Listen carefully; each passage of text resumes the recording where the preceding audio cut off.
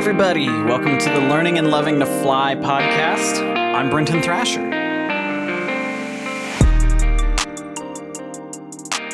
All right, today is episode 7, which is the week before my check ride. So this is the check ride prep episode.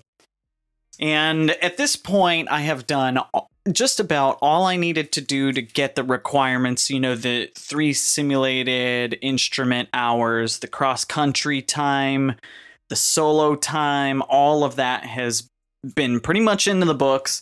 And all I'm doing is working with my instructor on the last minute items. So I'm working on maneuvers, tidying those things up, those steep turns, S-turns, turns around a point, power on stalls, power off stalls, slips to a landing, short field and soft field takeoffs and landings, all of that stuff that you're going to experience and encounter in a check ride. So that Monday before, I was back with my instructor for the first time in what seemed like a really long time, because leading up to this, I was doing a lot of solo work and cross-country time on my own. And it was really actually refreshing to do all of that because, having yourself be, how do I explain this? Being by yourself, you're already hard on yourself. And when you have an instructor next to you, it's like a double whammy of criticism and instruction in your mind. So being by yourself to correct your own mistakes and figure out what you're doing wrong and make those slight adjustments as you're flying is super important if you're a learner like me. So it was very helpful the weeks before not being with my instructor, but being back with them was also refreshing because it's good to have him in there to show him, hey, I am learning. I have fixed a few things. I've made some tweaks. My landings are a little bit better. My turns around a point are really good now. I'm learning about how the wind affects the plane while you're in the air, all that stuff. So that's really good. What I learned this particular week was that all of my turns, steep turns, turns around a point, S turns, what else? I think that's about it. All of those are really good. All of those maneuvers I had down. I understand that you have to bank more when turning into the wind, all of that. Where I needed the work, actually, power off stalls were good too.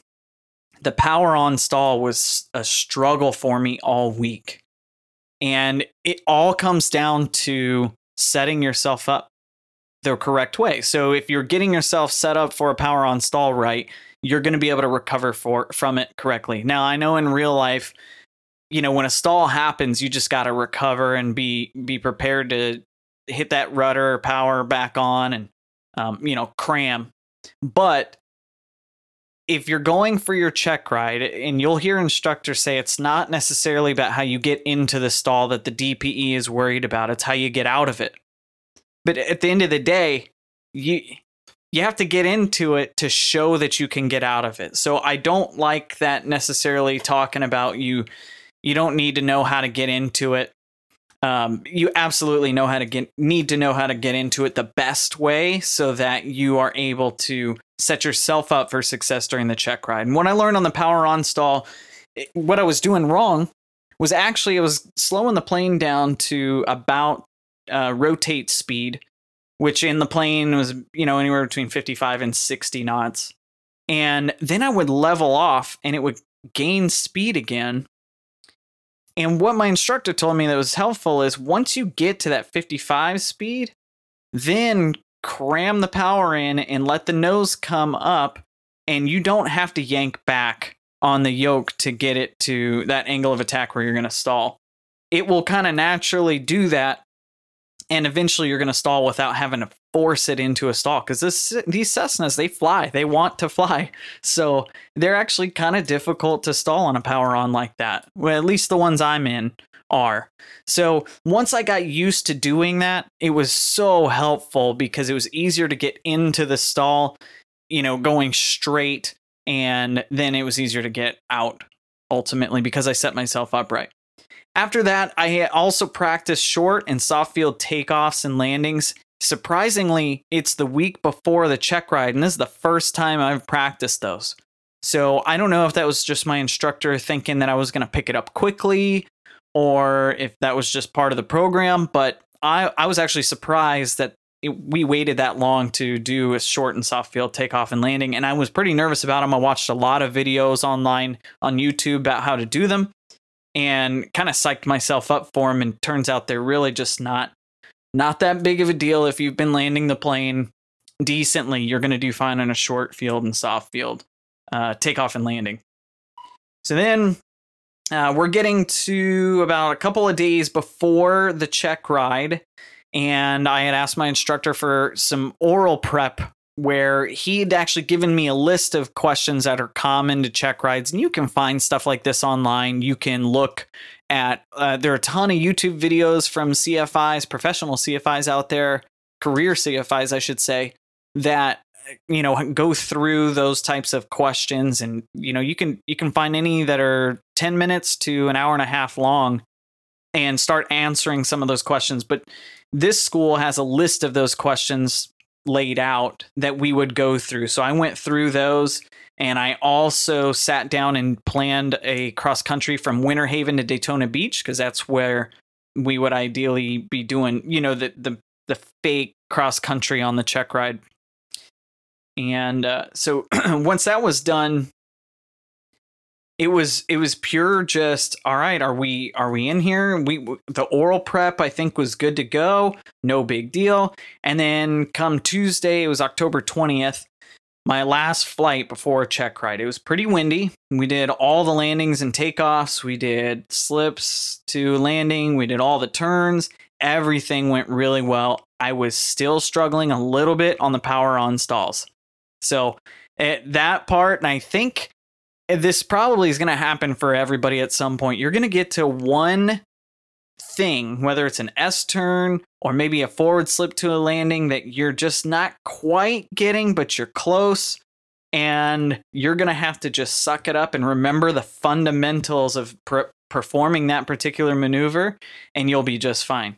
For me, it was the power on stall, and all I had to do was just really dig into my brain what my instructor had told me on how to get into it, because getting out of it wasn't a big deal. It was getting into it that I was all over the place. So then the check ride was planned for 10/21. I think that was a Wednesday. And, you know, I was as ready as I was going to be at that point. I was nervous.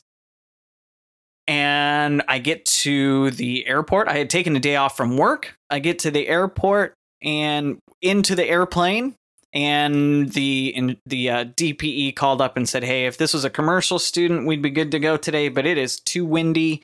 There's a little bit of rain around, some storms here and there. We're going to have to call this one and schedule it for a different day. So that's another thing that I think a lot of people will run into, is you're going to schedule some time for your check ride. And obviously, because you're learning to become a private pilot and you're flying VFR, you are under the power of the weather around you. And you have to really depend on that to be decent. And you also want to set yourself up for success there by, you know, being able to call a discontinuance if the weather doesn't look good, even to your standards. Having those personal minimums is important, but you may want to raise those for a check ride where you know you need to perform some sort of maneuver or some sort of landing or something like that, just to help yourself out. And that particular day was really windy, a little bit stormy and gusty. And so we called it. The trick was a week after that, I was going on vacation out to California. And when we rescheduled, it wasn't rescheduled till a week after I got back. So now I'm looking at 2 weeks until check ride. And I'm at 47, I think, 47 and a half hours. So that's where I'm at before the check ride. Next episode, we'll talk about how the check ride actually went after that 2-week break and how I prepped for it the day before. Thanks for tuning in, and I hope you're still learning and loving to fly. Take care.